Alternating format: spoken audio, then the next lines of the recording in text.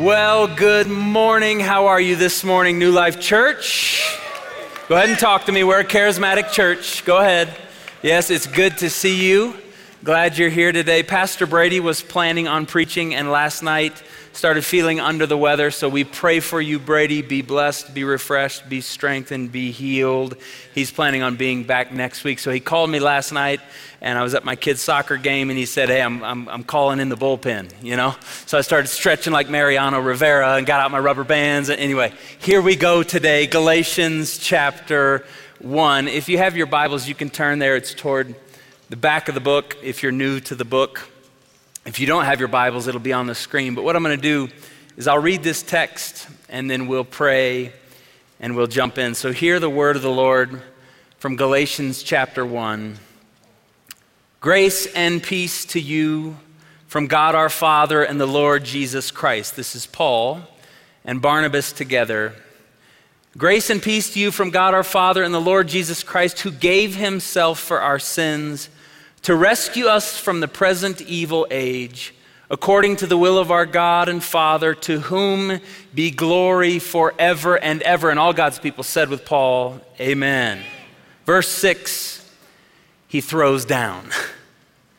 I am astonished that you are so quickly deserting the one who called you to live in the grace of who? Christ.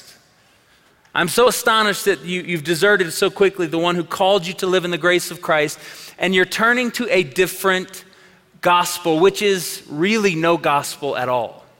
Evidently, some people are throwing you into confusion and are trying to pervert the gospel of Christ. But even if we or an angel from heaven should preach a gospel other than the one we preach to you, let them be under God's curse. He says anathema, like no.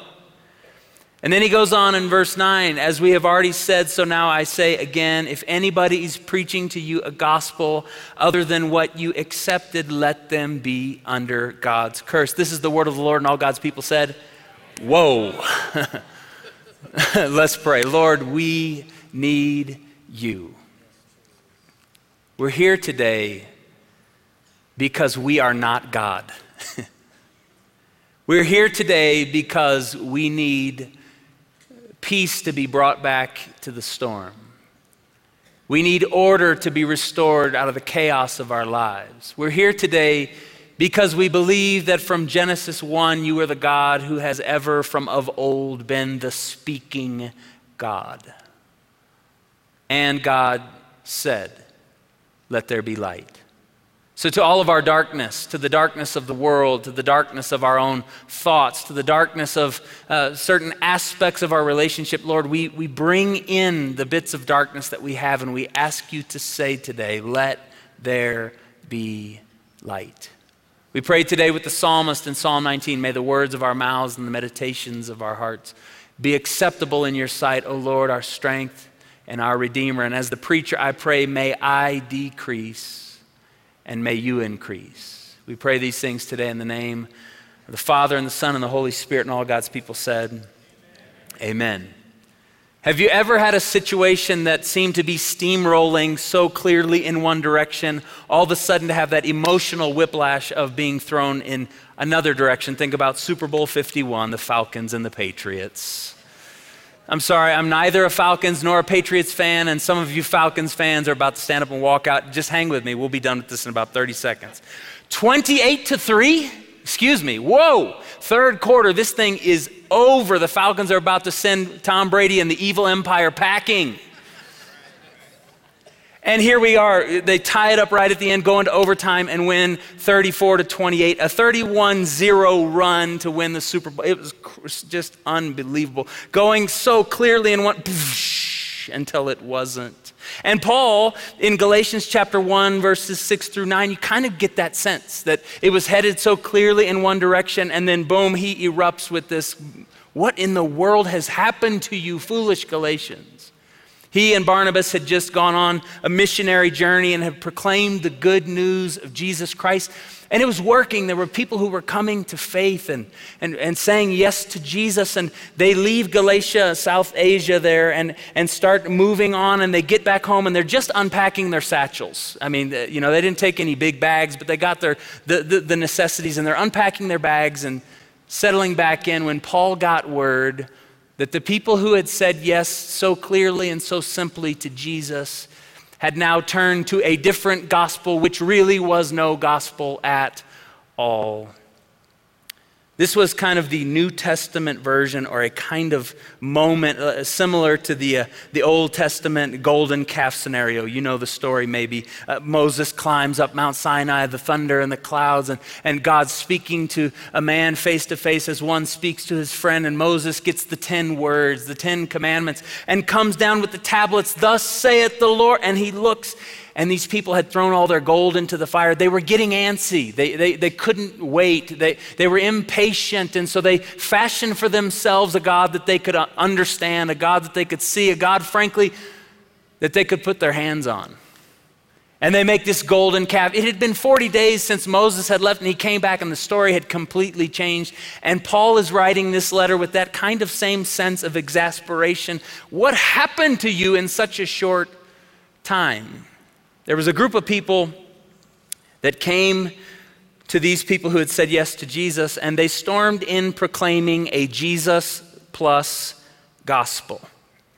A Jesus plus gospel. And what essentially they were saying is Jesus is not enough. Jesus is a part of the equation. Sure, of course, we give it. They had said yes to Jesus, but for all of you Gentiles who are now coming into the faith, Father Abraham, God had blessed him to make him a blessing, Genesis 12, and through him and Sarah, all their offspring, they would be a blessing to the nations of the world. And God is opening up the doors here in the proclamation of the gospel, and Gentiles are coming in.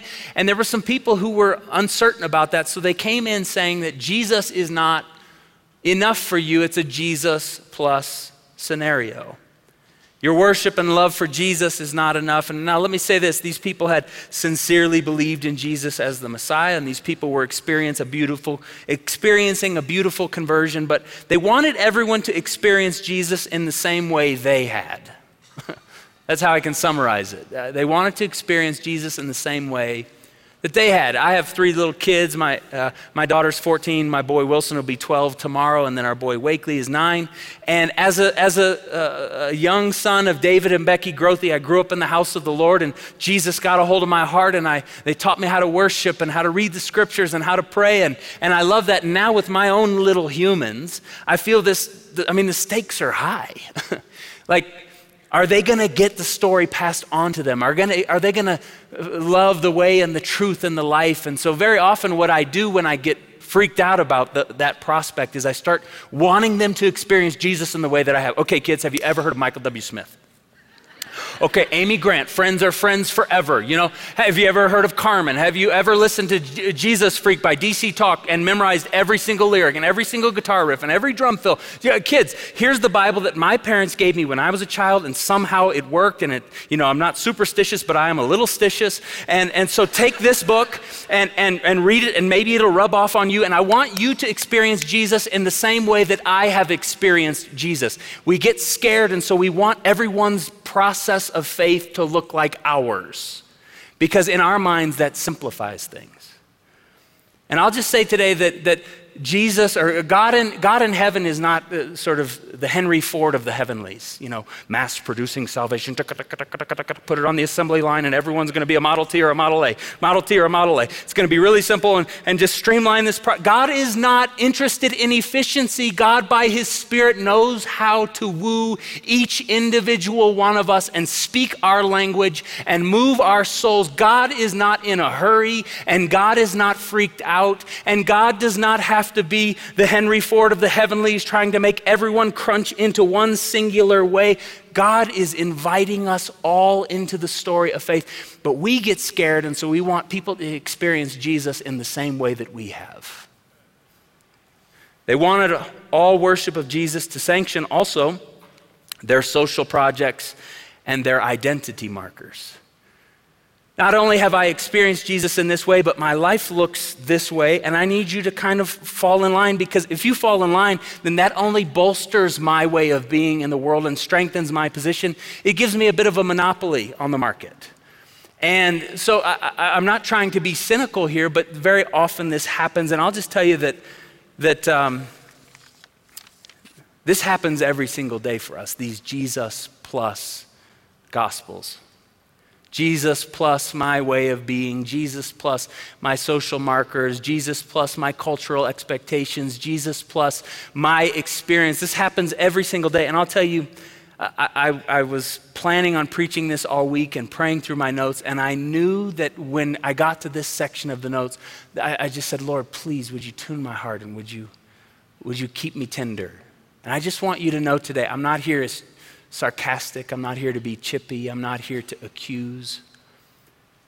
But these Jesus plus gospels are everywhere, and they happen every single day, and this touches our very real life experience. So as an unsarcastic, tender-hearted guy in this moment, I want you to hear some of the Jesus plus gospels that are flying around us all day, every day. First, Jesus plus a certain version of parenting, an approach to education for our children. Yes, we love Jesus, and if you are a true Christian, you will be a Christian today in this way. And you would have read the books that I've loved to read, and you would discipline your children in the way that I discipline my children, because I've got a corner on the market. Jesus plus a certain vision of parenting, Jesus plus a certain approach to dating, right?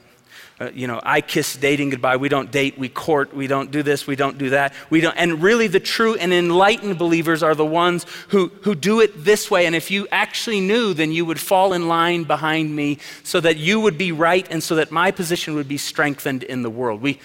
Jesus plus a certain vision of dating. Jesus plus a rigid abstention from any alcohol.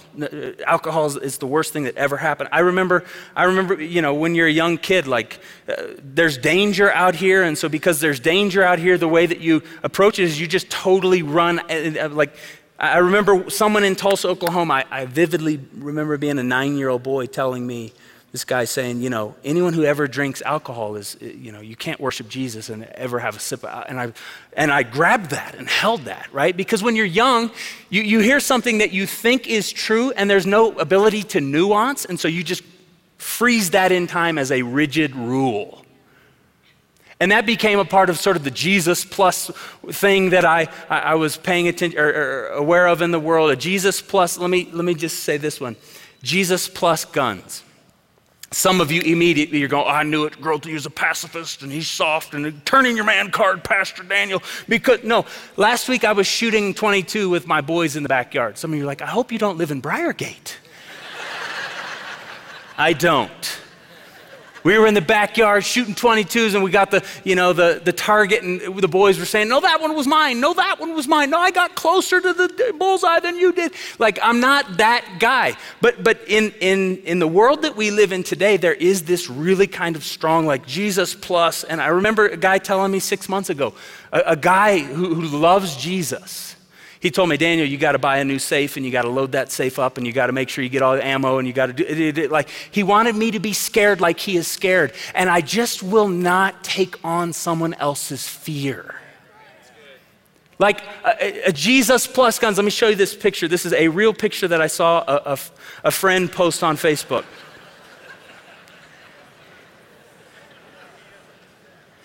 God have mercy on us. Some of you are like, yeah, I got that hanging on my fridge. Take that junk down. Talk about a Jesus plus. Good God Almighty. Let me say one here very gently, and Jesus plus America. I am a grateful son of the United States of America. My ancestors came over from Greece and from Germany, got to Ellis Island in the early 1900s, moved west, farmed in Nebraska, went out to Idaho, and I am so grateful. I hit the geographical jackpot being born to David and Becky Grothe in Tulsa, Oklahoma. I love our nation. We pray for our troops. We care. I love, praise God. Also, there is a Jesus plus America false gospel that is running rampant around us. Can I show you the second picture? You got Jesus here with the Constitution and a little boy with his yellow Oxford tucked into his jeans. First of all, pray for that little boy. Yellow Oxford tucked in. You got George Washington and Abraham Lincoln on a knee right there, and you got just the whole scene. And what I need you to think through, and I've processed through this week with my own journey with this text, is we've got to ask ourselves the question: would my gospel make sense to a grandma who is living in a refugee camp in Afghanistan right now? Would my proclamation be so encrusted with a cultural bias or something that I'm comfortable with, something that I like? Would I then go into that refugee camp in Afghanistan and say, let me tell you the good news of Jesus Christ? This wouldn't be good news to her. Would my gospel that I preach and proclaim and embody be good news to a young orphan living in an orphanage in Central America? Would my gospel that I preach make sense to a migrant worker stuck in Western China under the communist regime? Would my gospel make sense, or would it be so cluttered with my social identity markers? One more false gospel. There are many, but I'm whetting your appetite. I'm sowing seeds that help you understand how high the stakes are. A Jesus plus rugged masculinity gospel. Let me show you this picture that I saw someone post on Facebook recently.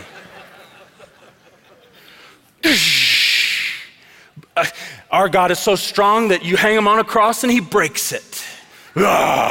Actually, Jesus said, I could call down legions of angels. I could do this, but I do not. Why? Because I am the one who will bring salvation by taking the hit for the life of the world. And we have so desecrated the image of Jesus with all of our little Jesus plus gospels. And you know what those things end up doing is they end up breaking other people. There's a boy who grew up here in this church, and I've known him for so long, and he's tender heart. And he comes from a hoss, stud athlete, big barrel-chested guy who heard he was having a son and needed his son to be just like him. And this son was born, and he was pretty fragile and bookish and would stay inside. He didn't like to go out. He wasn't going to be a sports, he wasn't going to be an athlete, and just didn't understand. And the dad, instead of receiving the son that God had given him with joy, decided to fight for the son that he had in his imagination. And so he would hit this boy in the chest, in the sternum, and say, be a man, Jesus is a man, be a man, Jesus. And this kid would come into my office and he would weep and he'd say, and I actually had to call and let the authorities know many years ago about something that was going on in that situation. And is there any surprise that this young boy who is be a man, Jesus is a man, be a man, Jesus is a man, has rejected Jesus? Is there any surprise that this boy would walk away because he didn't hear the good news of the Son of God made flesh who loves the life of the world and who's come to redeem him? He heard the bad news that it was Jesus plus rugged masculinity. And I'm here to tell you today, if we are not careful, we can become the bottleneck that blocks people from entering the kingdom of God. The stakes are so high. This boy ran away because the false gospel of Jesus plus was not good news. And who could blame him for running away? And in my prayer, and I'm already seeing signs of it, Jesus is drawing that one back, and he's going to fall in love with the true good news of Jesus, period, not Jesus plus. But I want you to know the stakes are so high. If we're not careful, we can become the bottleneck that blocks people from entering the kingdom of God. That's all the bad news that I can tell you today. Any gospel that is Jesus plus is a false gospel, but there's good news. I would never lead you to this point and then say, let's stand and pray. All right, how y'all doing good? It's good? All right, let's pray. It's a good day in church. No, it was a terrible day in church if we stop there. But there's good news, and Paul is the right guy to lead us on this journey. Paul, he says, for you have heard of my previous way of life in Judaism, how intensely I persecuted the church of God and I tried to destroy it. I was advancing in Judaism beyond many of my own age among my people, and I was extremely zealous for the traditions of my fathers, which by the way, are not bad. They're not bad. These are good traditions. Paul is an unapologetic Jew, comes from the family of Abraham and Sarah. That's a beautiful thing. He's saying, though, I had put all my chips on the table with that, and I was trying to keep other people out with my zeal. But when God, who set me apart from my mother's womb and called me by his grace, was pleased to reveal his Son in me so that I might preach him among the Gentiles, my immediate response was not to consult any human being. I did not go up to Jerusalem. See that phrase there? That's not a throwaway line for him. I did not go up to Jerusalem to see those who were the apostles before I was, but I went into Arabia. I went out into the wilderness, into Arabia. Later, and I returned to Damascus, Syria. What he wants us to understand is that in his early years, before he was Paul, he was Saul. And Saul was so enthused, and so he, like I said, put all his chips on the table, and he was advancing in his nationalistic identity. That's what he was saying. I was advancing in my previous way of life, and he was climbing the ladder, and he had status, and he was brilliant, and he was crushing it. But in his former life, Paul ended up protecting Jerusalem while neglecting the salvation of the world. Now, what do I mean with that? In Acts chapter 7, we see the story of him at the murder of the very first apostle. We've got Stephen the martyr, Acts chapter 7. Saul, before he became Paul, was there, and he was holding the coats of those who were executing Stephen for his faith in Jesus Christ. And he was there. And in Acts chapter 9, Jesus comes up to Saul and blinds him on his road to Damascus and knocks him off his horse and gets his attention. Jesus speaks to Saul, and Saul becomes Paul. His eyes are open and he starts following that way. But in his former life, he was protecting Jerusalem. He was so concerned about who was in and who was doing it right. And he was carrying papers to go, throw all those bad people in jail and to do all this damage to the church. He was protecting Jerusalem, but he was missing out on what God was doing to throw open the doors to the Gentiles. I know a little bit about this. I remember being this young boy growing up in, like I said, this beautiful family, this beautiful church environment. And when you're young, you can't really nuance. And so I heard that, there's some people out there who smoke. They smoke cigarettes. And oh my gosh, that's not, there's gotta be the 11th commandment, thou shalt not smoke cigarettes. And so I was at the gas station one time. I saw this guy stand over in the corner smoking cigarettes. And first of all, I thought, dude, you're going to blow us all up. Quit that, don't do that. And by the way, you're going to, I was the theological and moral police of the universe. I was paying attention because I was starting to hear about what was right. I was starting to hear about what life at the center, the truth at the center could be like. I started going out to the boundaries and policing everybody who was doing it wrong. And you said the S word. We don't say stupid in our house, the S word, stupid. And we don't smoke and we don't chew and we don't go with girls that do and we don't do this and we don't do that. And I was so just concerned about everyone who was going to hell. Have you ever felt the call that you just are in charge of being everyone's policeman? The world is full of those people, and I was that young kid who couldn't nuance and couldn't celebrate. My eyebrow was furrowed, and I was on the watch because, the devil is roaring lion, seeking whomever he may devour, and you're about to get devoured. Put that cigarette down. And then I remember flying out to Idaho to go visit my grandparents. I'm named after my grandpa Dan, Daniel Kemp Wilson, and I'm Daniel Wilson Grothe, and I love this man, and he's now with Jesus. And I remember going out there, and there's certain grandparents' houses that you go to, and they have a refrigerator in their kitchen, and then they have a refrigerator in the garage. Have you ever seen a refrigerator in the garage? You got extra ice cream and extra popsicles and extra pop, and at grandma's house, you get ice cream at lunch. And ice cream at dinner, and ice cream at breakfast if you ask for it, and your parents can't say no. And this is my situation. And I was out in the garage fridge looking for a treat when all of a sudden my life changed. There was my grandpa, I think he thought he was hiding it. He put it down low, but he didn't realize that was eye level for me. And behind the watermelon was a Bud Light. And my God, have mercy. It threw me into an existential crisis. I thought, how can I be named after a man who would ever drink a Bud Light? I thought he was saved and I thought he was going to heaven, and why my grandpa's going to hell? And I went to bed that night. I promise you, you think I'm joking. I was interceding for his salvation. God have mercy, save Grandma Dad. Maybe it's Grandma Wheezy's beer. Lord, would you save Grandma Wheezy and restore her out of the kingdom of darkness and into your marvelous light? I thought I came from good stock. So save them. I was so concerned with protecting the inside that I was missing out on the goodness out. Like, it's okay. Grandpa's a farmer. He worked a hard day. He's a mailman. He worked 44 years as a postman. Give the man a beer. Like, good gracious. He's okay. But when you're young and you're so concerned about protecting the center, you miss out on the goodness out there that God is developing, God is calling out. And I know about the furrowed eyebrow, and I know about being so concerned about everybody else while your heart toxifies. Oh God, would you please say, and God's going, I'd like to save you first. Jesus, have mercy on your heart.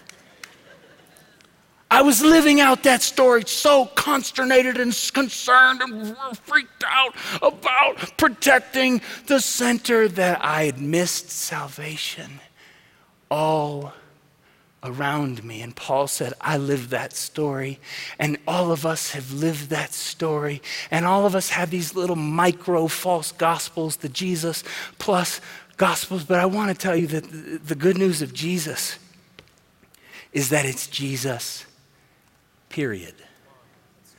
Jesus Christ, the only Son of God, eternally begotten of the Father, God from God, light from light, true God from true God, begotten, not made, that he's of one being with the Father. Through him all things were made. This is what we say when we say the Nicene Creed. And for us and for our salvation, he came down out of heaven, and by the power of the Holy Spirit, he became incarnate from the Virgin Mary, and he was made man. And for our sake, he suffered under Pontius Pilate, and he died, and they put him in Joseph of Arimathea's tomb. But on the third day, he rose again in accordance with the scriptures, and he ascended into heaven, and he is seated at the right hand of the Father, and he will come again in glory to judge the living and the dead, and his kingdom will have no end. And this Jesus is not so freaked out about keeping people. He's not protecting the sinner. He's the one that goes out and he finds the adulteress in the dust, and he says, woman, where are your accusers? Go and sin no more. And he restores her to life, and he finds the demoniac on the other side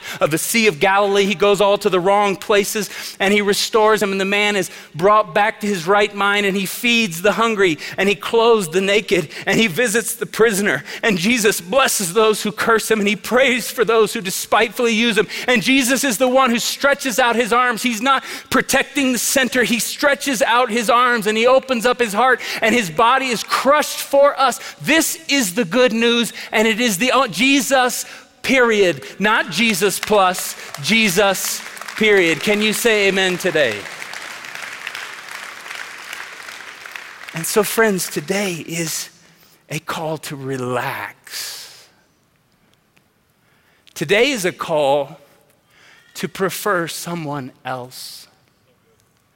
Believers are not those who build their own lives around their own preferences. Believers are those who hit the streets and go, oh, Paul says, I become all things to all people so that I might win some. And so we go into neighborhoods that aren't like ours.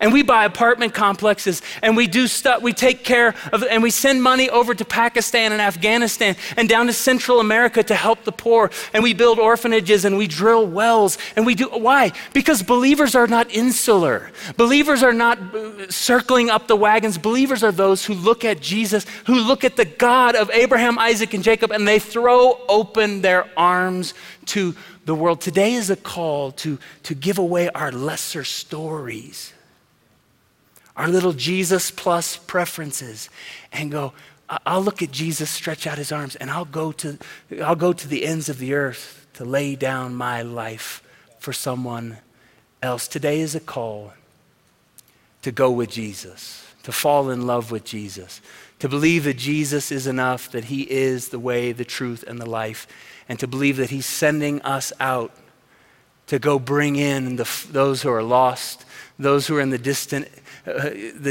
far country, those who need the good news of Jesus Christ. Can you say amen? Would you stand with me today, church?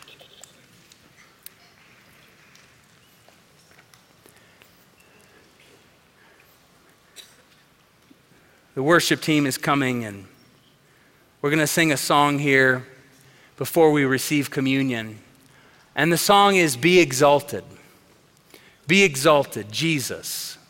And so what I want us to do in this moment is to lift our eyes and to lift our hands and to open our hearts. And what I want you to imagine doing is dropping all of the little gospels that used to be your preference. Dropping all the extras and coming back to the simplicity of Jesus be exalted. So Lord, here we are. We worship you. We don't worship our preferences. We don't worship the ways that we have experienced you. We worship you. And I pray that you would give us eyes to see you afresh today, that you would give us ears to hear your call, and that you would soften our hearts to believe the simplicity of Jesus as the good news. Let's worship the Lord together.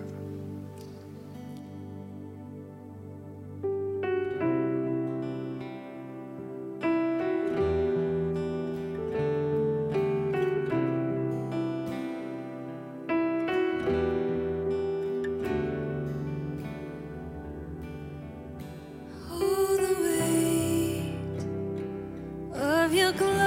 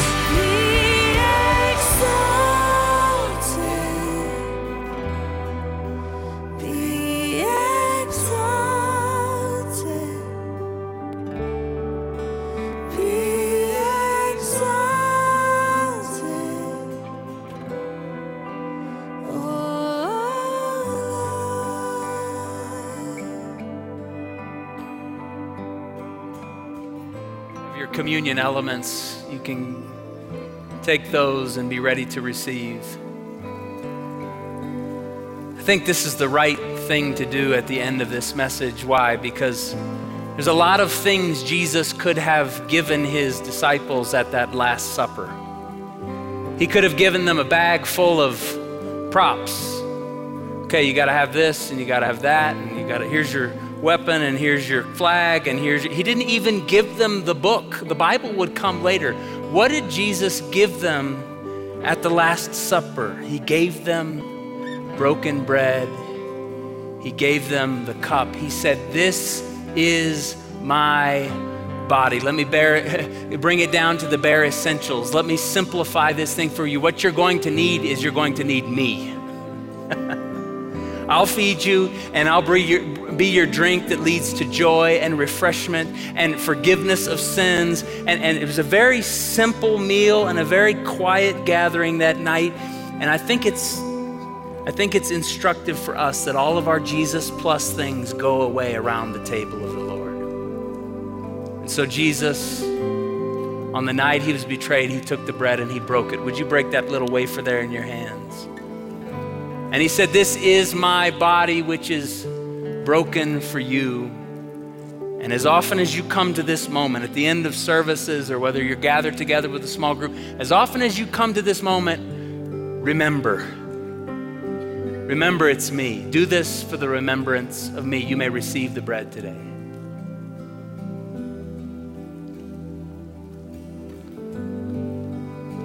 And the good news just keeps getting better, because on the same night he took the cup of wine. He said, "This cup is the new covenant given in my blood, and it's given for the remission of your sins." I am so glad Jesus doesn't count all of my former false gospels against me. The psalmist said, "If you, O Lord, kept a record of sins, who could stand?" Like, we would all be lost. We would all be in trouble. But he washes them away. He forgives us. He makes us new. He brings us to a place of restored simplicity, and he cleans us up. So Lord Jesus, today we say thank you, thank you, thank you, thank you, thank you. Thank you for renewing us. Thank you for washing us. Thank you for making us fresh. Thank you for making us vibrant again, renewing us by the life of your Spirit. This is the cup, the new covenant given in his blood for the forgiveness of our sins. You may receive the cup today. Come on, church, let's sing.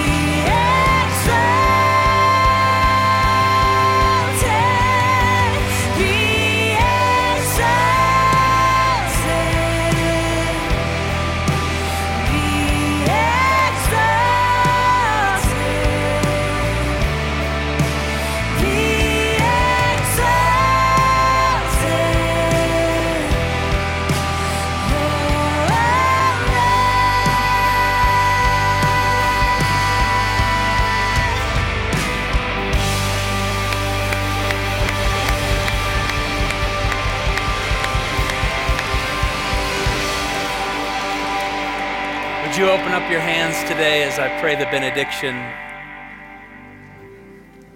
These prayers have been prayed for thousands of years.